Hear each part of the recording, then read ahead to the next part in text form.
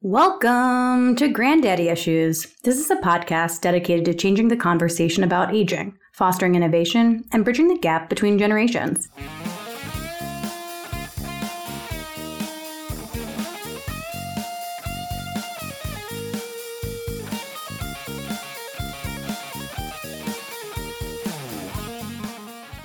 I think we should point out to our 0 listeners of this podcast that I'm currently wearing like the free iPhone headphones that come. And you know when they do like pictures of people doing podcasts, they all have on like fancy ass noise canceling headphones, and everyone's like looking really intense. Like this is literally like we're in your apartment in Dorchester, America. Yeah.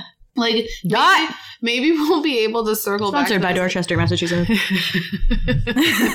If anyone is listening who does anything to do with the chili cook-off, I would love to be a judge this coming year with my roommates. So that's, can't say my address, but actually the fan mail will start to come in. Please reach out. Please reach out. For Claire to be a I would like one of those aprons. Cook-off. Those aprons are fire, also, man. I think... Granddaddy Issues Season 1, Episode 1 could not be more excited for our first interview guest.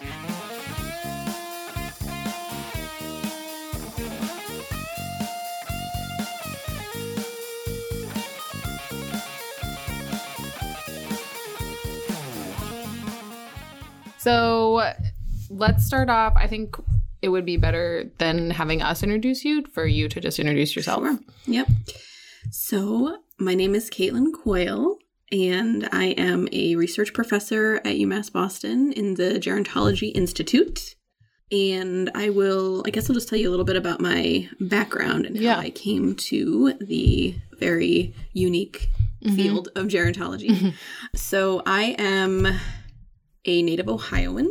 I graduated from Ohio State University with a degree in psychology and journalism, actually.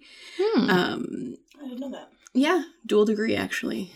And it was there, actually, that I got really interested in aging. So I took a psychology of aging course, and at the time knew that if I wanted to do anything with the psychology degree, I needed to do some research if I wanted to go to grad school. So I got involved in a behavioral medicine lab where I sort of paled up with a doctoral student there, and she essentially said, if you help me collect my data, I will let you write a paper out of it. So I spent a lot of time hanging out at an outpatient cardiac rehab, collecting data from older adults who'd recently experienced a cardiac event. And we assessed a lot of coping mechanisms, and my particular interest was in gender differences. And we also collected some information around like religiosity. But anyway, that's where I was like, okay, I like research. I like old people. What do I do now? And that particular professor said, have you ever thought about gerontology? I said, no, what is that? I Googled it, and I essentially found 2 programs, USC and UMass Boston, and I said I can't do the West Coast, so UMass Boston it is. And so that's what led me out here to Massachusetts, and I got my PhD in gerontology here at UMass, where I did my dissertation on social isolation and chronic disease. So again, sort of carrying through that chronic disease piece. I graduated in 2014, and I took a postdoc at the Yale School of Public Health, and I was there for 2 years. And then for a combination of personal and professional reasons, I returned to UMass to work full-time here in the Gerontology Institute, where I've been for about 3 years. Oh, okay. Yeah, it's been 3 years. I know. Kind of wild. So that's sort of my background professionally, I would say. And I can tell you about some of the work we do here at the center, if that's helpful, or what's... Well, I think one of the things that a lot of people are interested in is the age-friendly movement. It's such a buzzword these days. And obviously you have done work on the Age-Friendly Boston project, and so we were hoping you could tell us kind of a little bit more about that research and the cool initiatives that are going on. The cool, hip, fun things. All right. What are the kids doing? So, so age-friendly, yes, it's very much a buzzword. It's very much a trend. Some call it a movement, if you will. And we have been, so I guess I will say that I think of ourselves, myself, Jan Muchler, and our center here as being sort of ahead of that trend.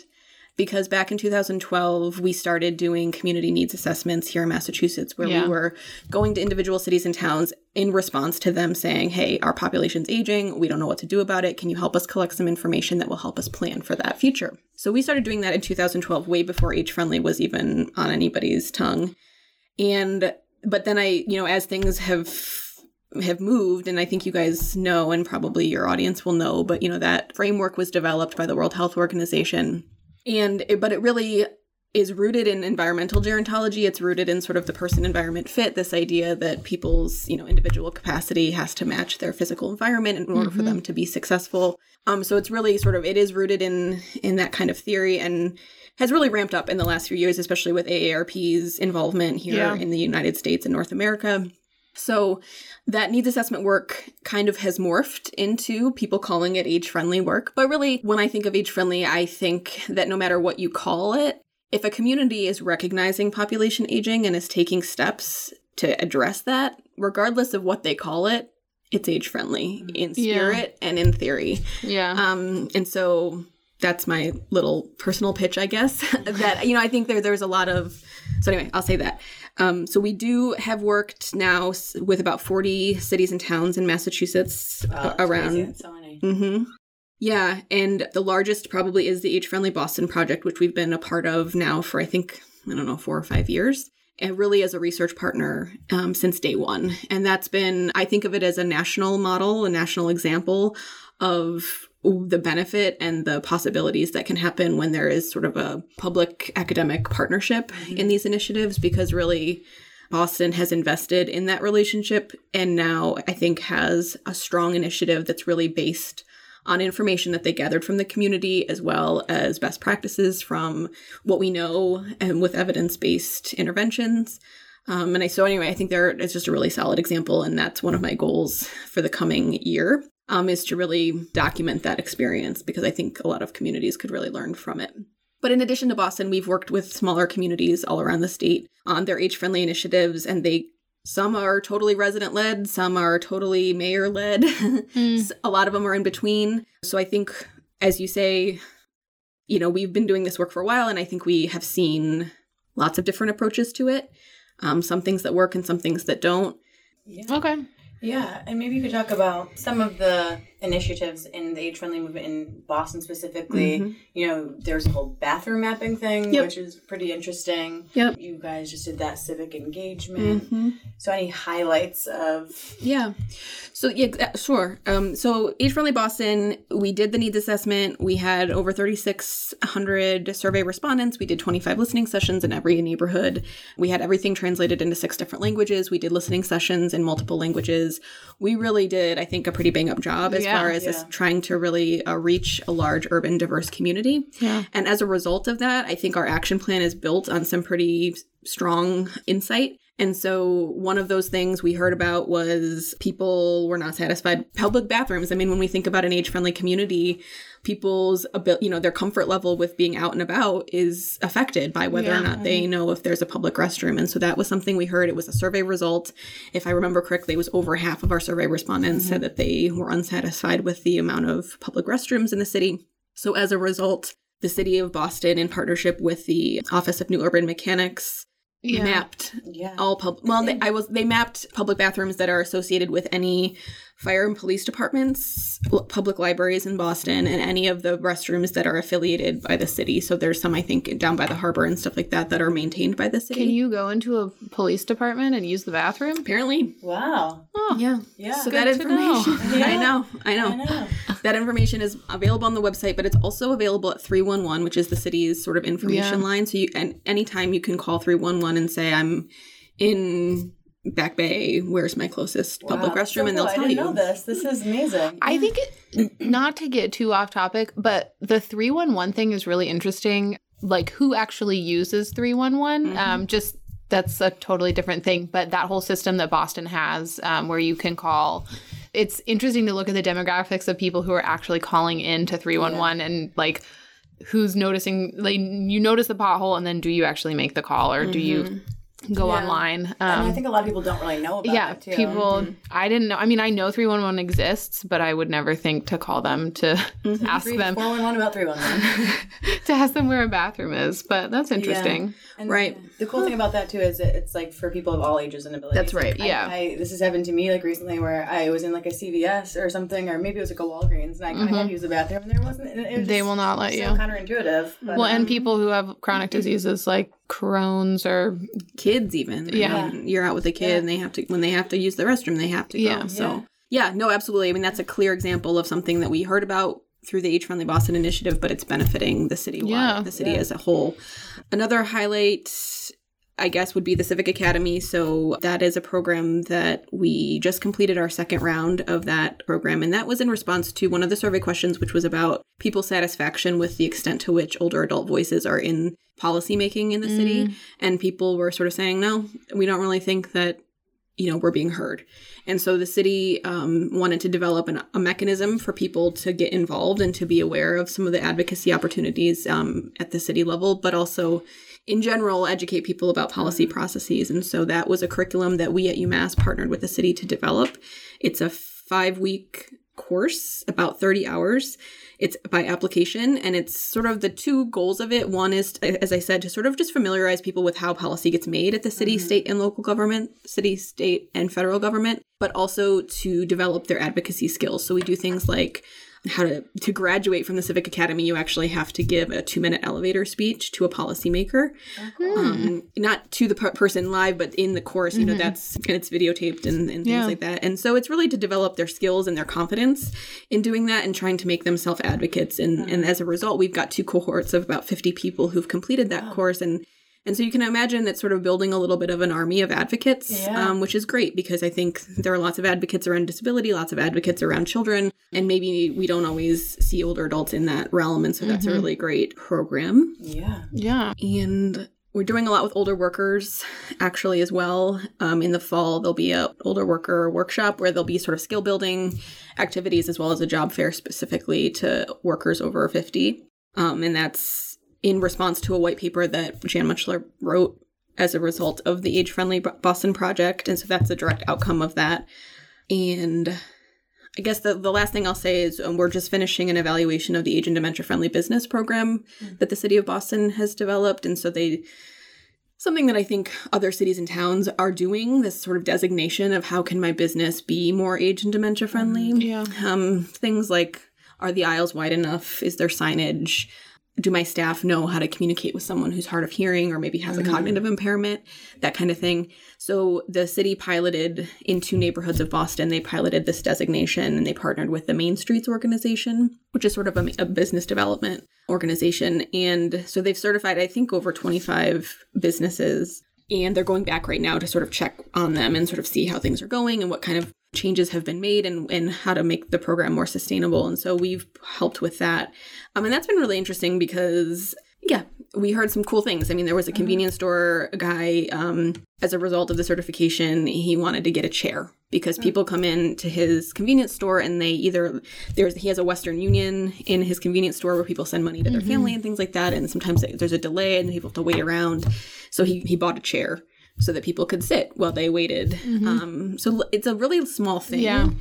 And a convenience store that maybe would never have thought of themselves as age-friendly. But when you talk to these folks, I mean, they talk about the loyalty of older customers. And anyway, it's been an interesting experience. So hopefully that'll continue. And That's cool. Really cool.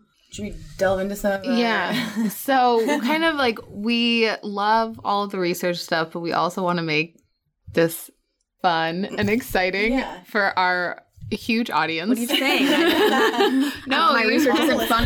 No. But so one thing that has happened to me and Claire is we've been in rooms with older adults where people talk about ageism all the time in terms of older adults being discriminated against before their age, but we've felt like it's like reverse ageism in a sense where we're in a room and people look at us and they say, you're so young, how could you know anything, and how can you help us? You don't understand our experiences.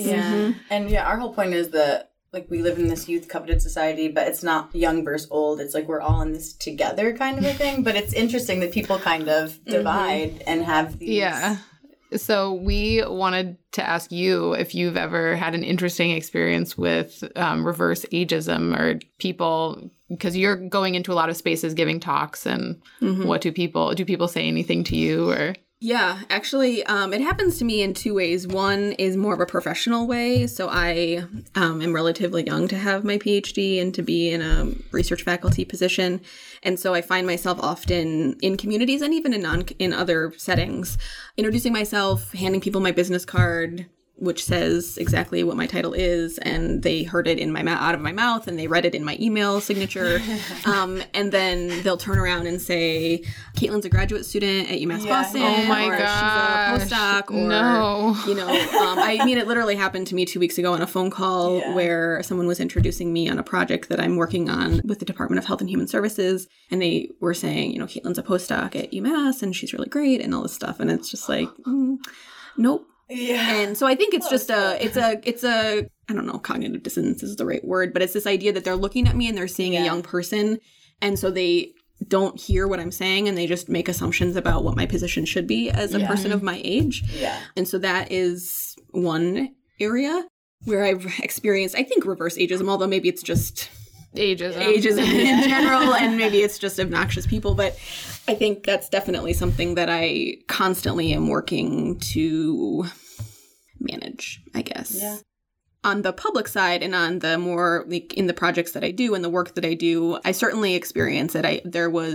I teach some classes occasionally, and in the community, I also do a lot of presentations and a lot of workshops and things like that. So I do find myself in audiences with audiences that are much older than me. And typically it's never an issue. I will say I make a lot of jokes about it.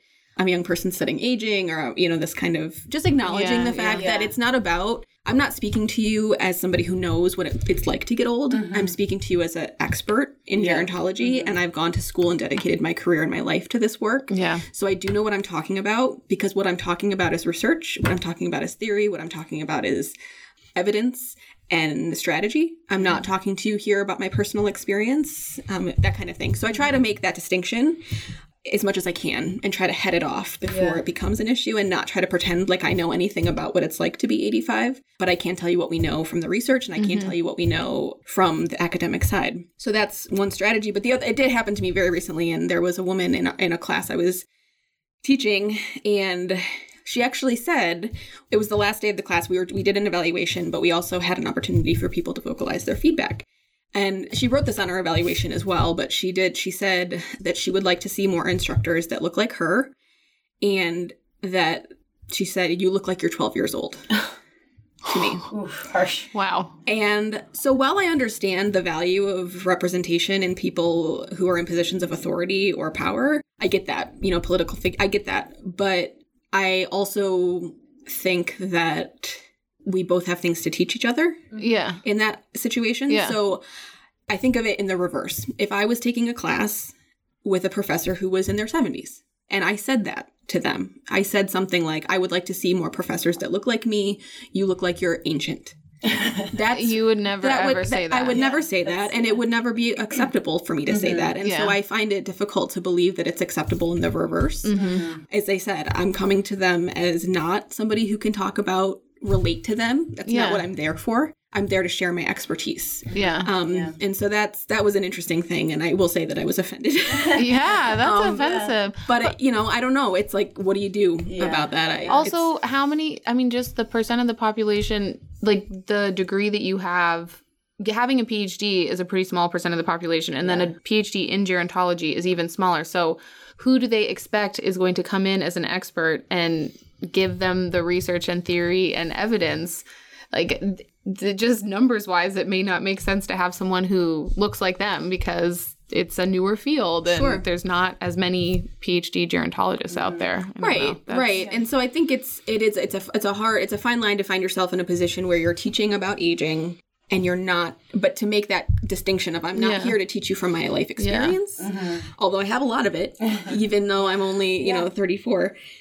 But I'm here to teach you from my expert place. I think that's an interesting thing, though, that people, sometimes I feel like older people, when you are coming in and saying, I'm presenting this research or whatever, a lot of people, they bring it to themselves and they're like, well, this is my experience. And it's like, that's okay, that's your experience. So let's talk about the population experience.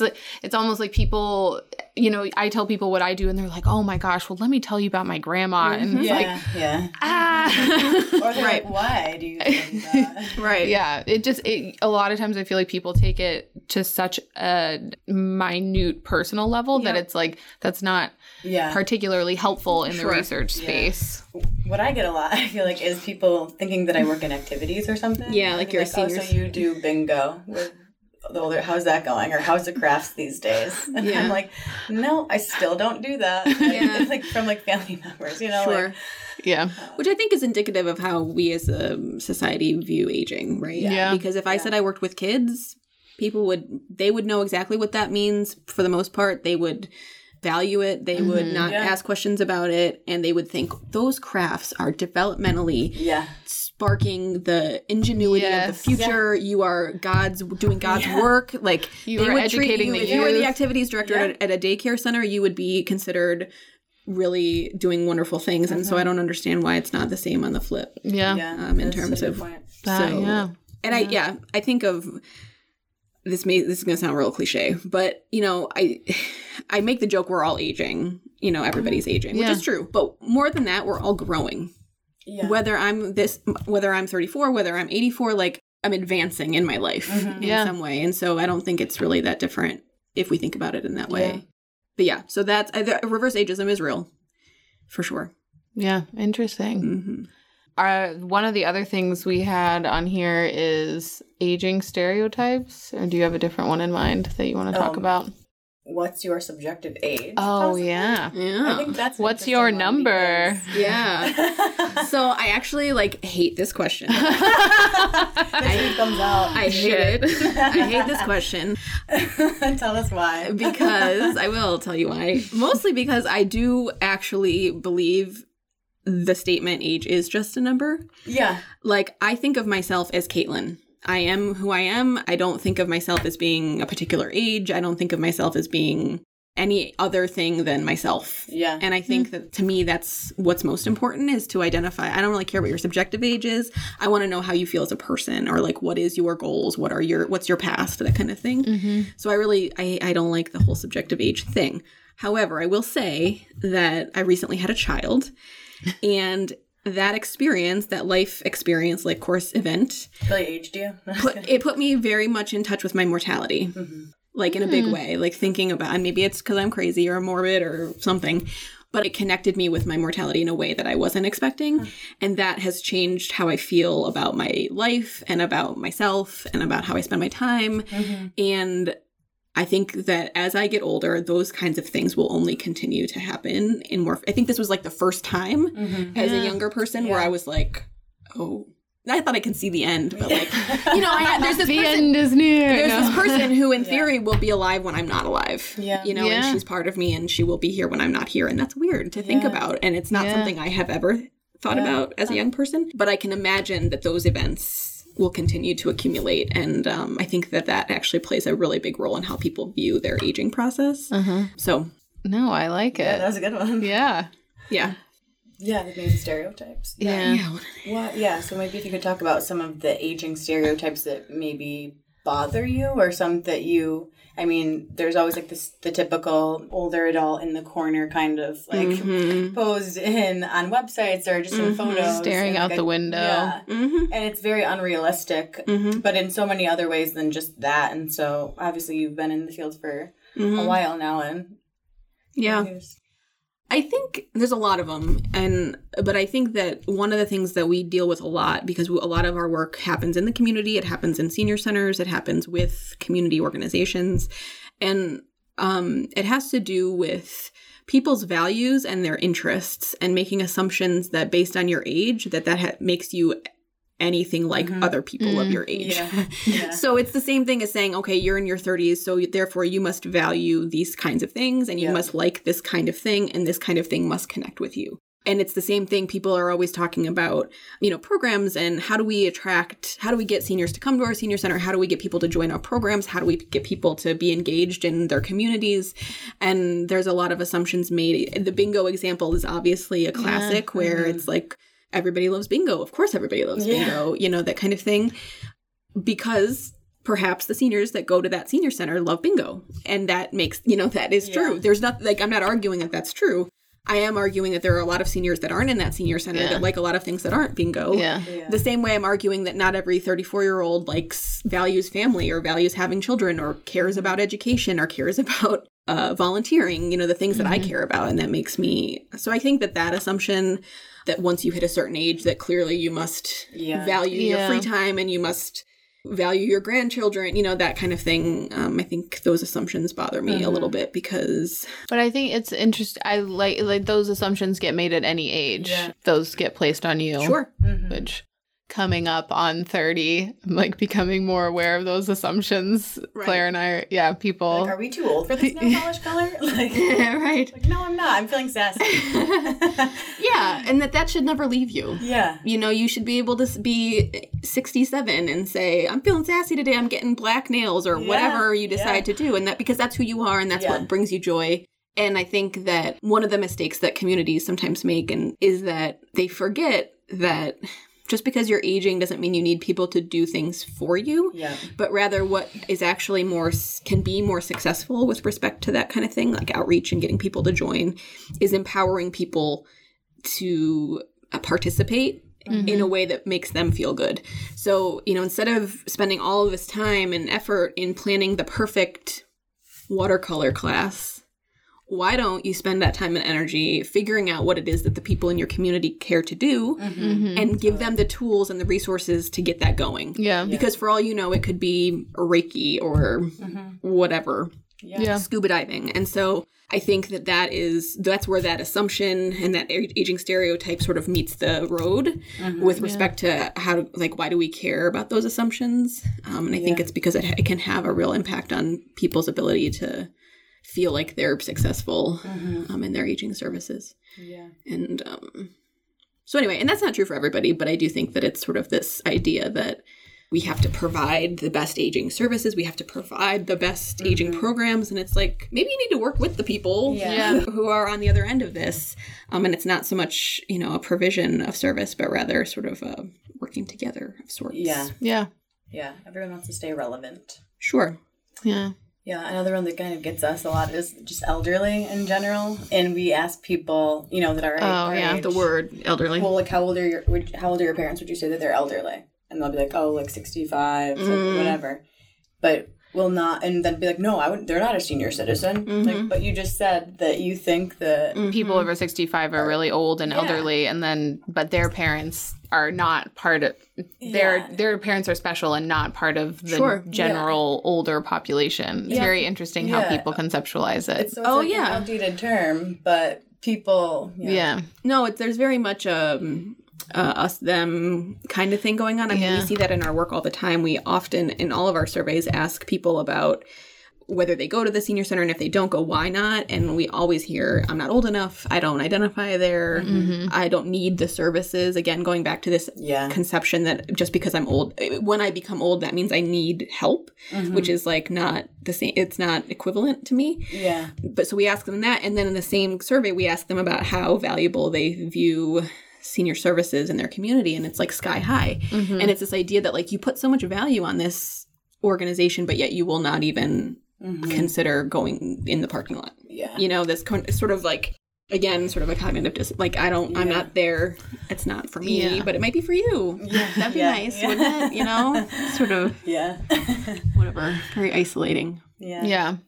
Well, another one of our segments is we could pour one out for those who are no longer with us, Spirits with the Spirits. Oh. Spirits with the Spirits. That's good. Sorry, this one's kind of a surprise, but I just thought surprise! Surprise! I thought of it, and I thought it was really funny. Welcome we got to the dead zone. Well, so we study aging, so people die, and that's a whole other topic, death and dying, and how we push away from that. Yeah. But sometimes I think it's nice to reminisce about somebody, an older person that was in your life, like a grandparent or whoever. Yeah. And you just have a drink and think about them and pour one out for someone that you loved. Yeah. Do I have to love them? No. No, I guess. You can hate them too. Well, Maybe you're pouring one out because you're glad they're gone. no, I'm not that far, but I'm Or that you admired or that you worked with or... Yeah. Okay. So am I telling you about this person? Or what? Yeah. Can you rap about him? Yeah, just... Can you freestyle rap about this person? No, but I have a lot of thoughts about it, though, which isn't interesting. Anyway, I'll tell you. So when I first moved to the East Coast, I started volunteering. So social isolation is obviously something that's very important to me. It's part of my research work that I do, but it's also a personal thing. And so I started volunteering as a friendly visitor when I first moved to Boston several years ago. And I think, I walked into this nonprofit. I said, I want to volunteer. And they heard my background. And I think what happened is that they heard my background and they went to their most difficult case that they've ever had in their life. And they're like, give this to Caitlin. She can handle this guy.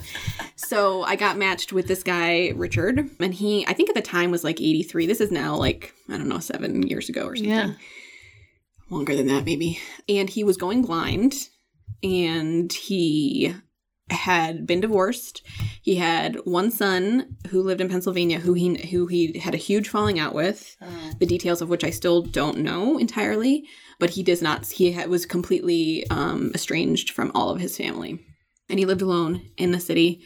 And mostly as a result of his vision impairment, he was really having a hard time. And so anyway, here I am, this young person, isolation was my second year paper. I was really into understanding it from the applied perspective. Again, my sort of interest in applied research, even back then.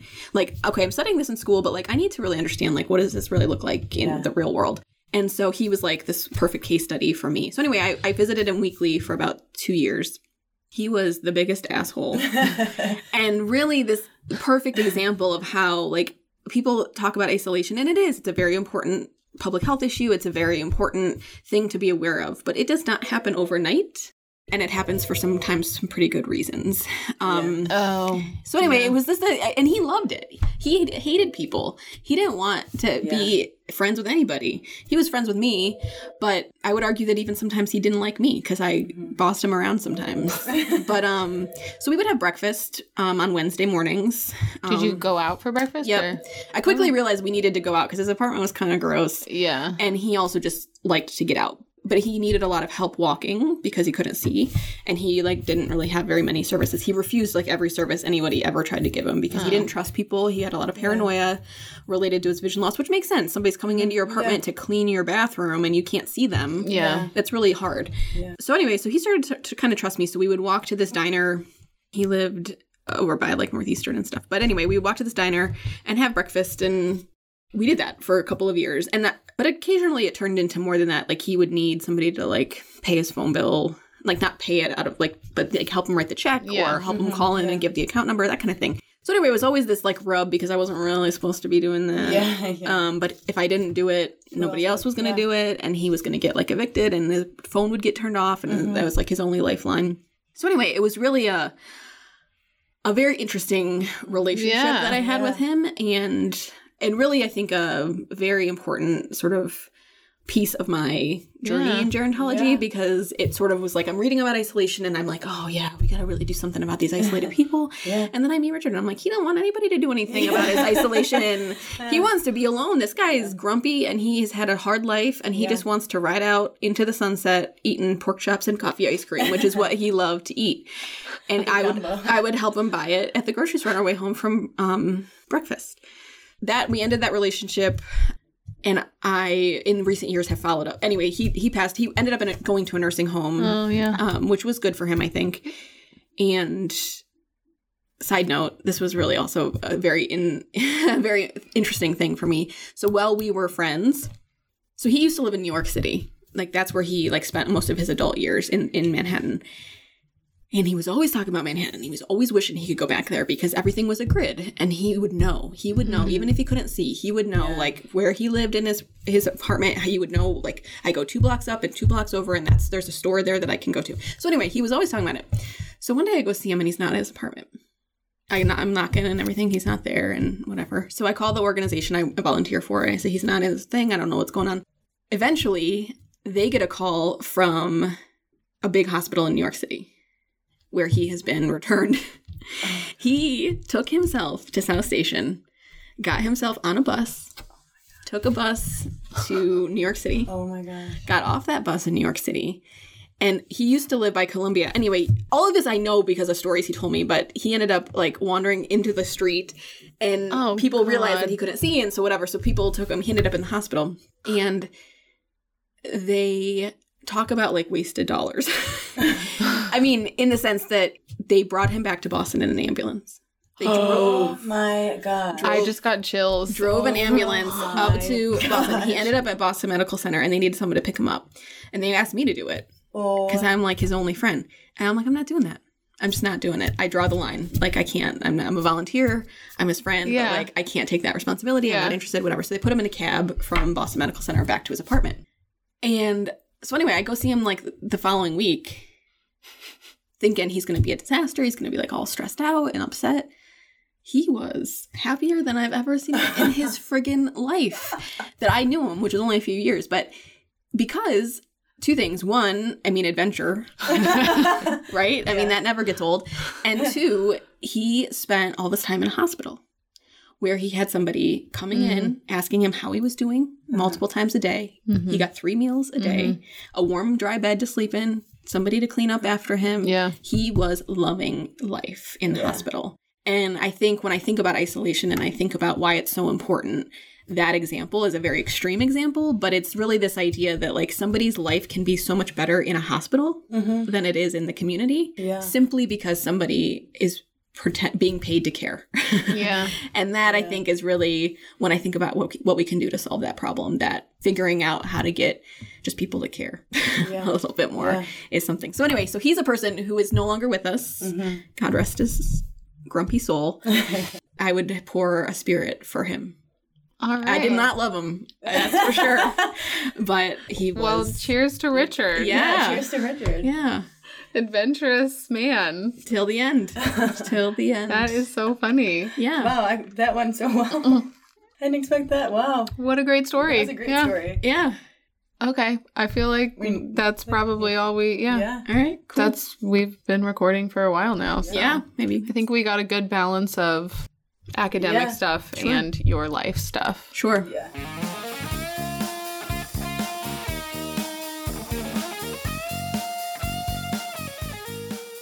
Thank you for listening to Granddaddy Issues. This podcast is brought to you by Gerontology Innovation, a consulting company that brings aging expertise to companies that serve the mature market population. Intro music provided by Matt Wong, a New York City-based guitarist, composer, and educator. If you like what you heard, check out his website, mattwongguitar.com, or Instagram, mattwongguitar. My name is Claire Wickersham. Thanks for listening, and stay tuned.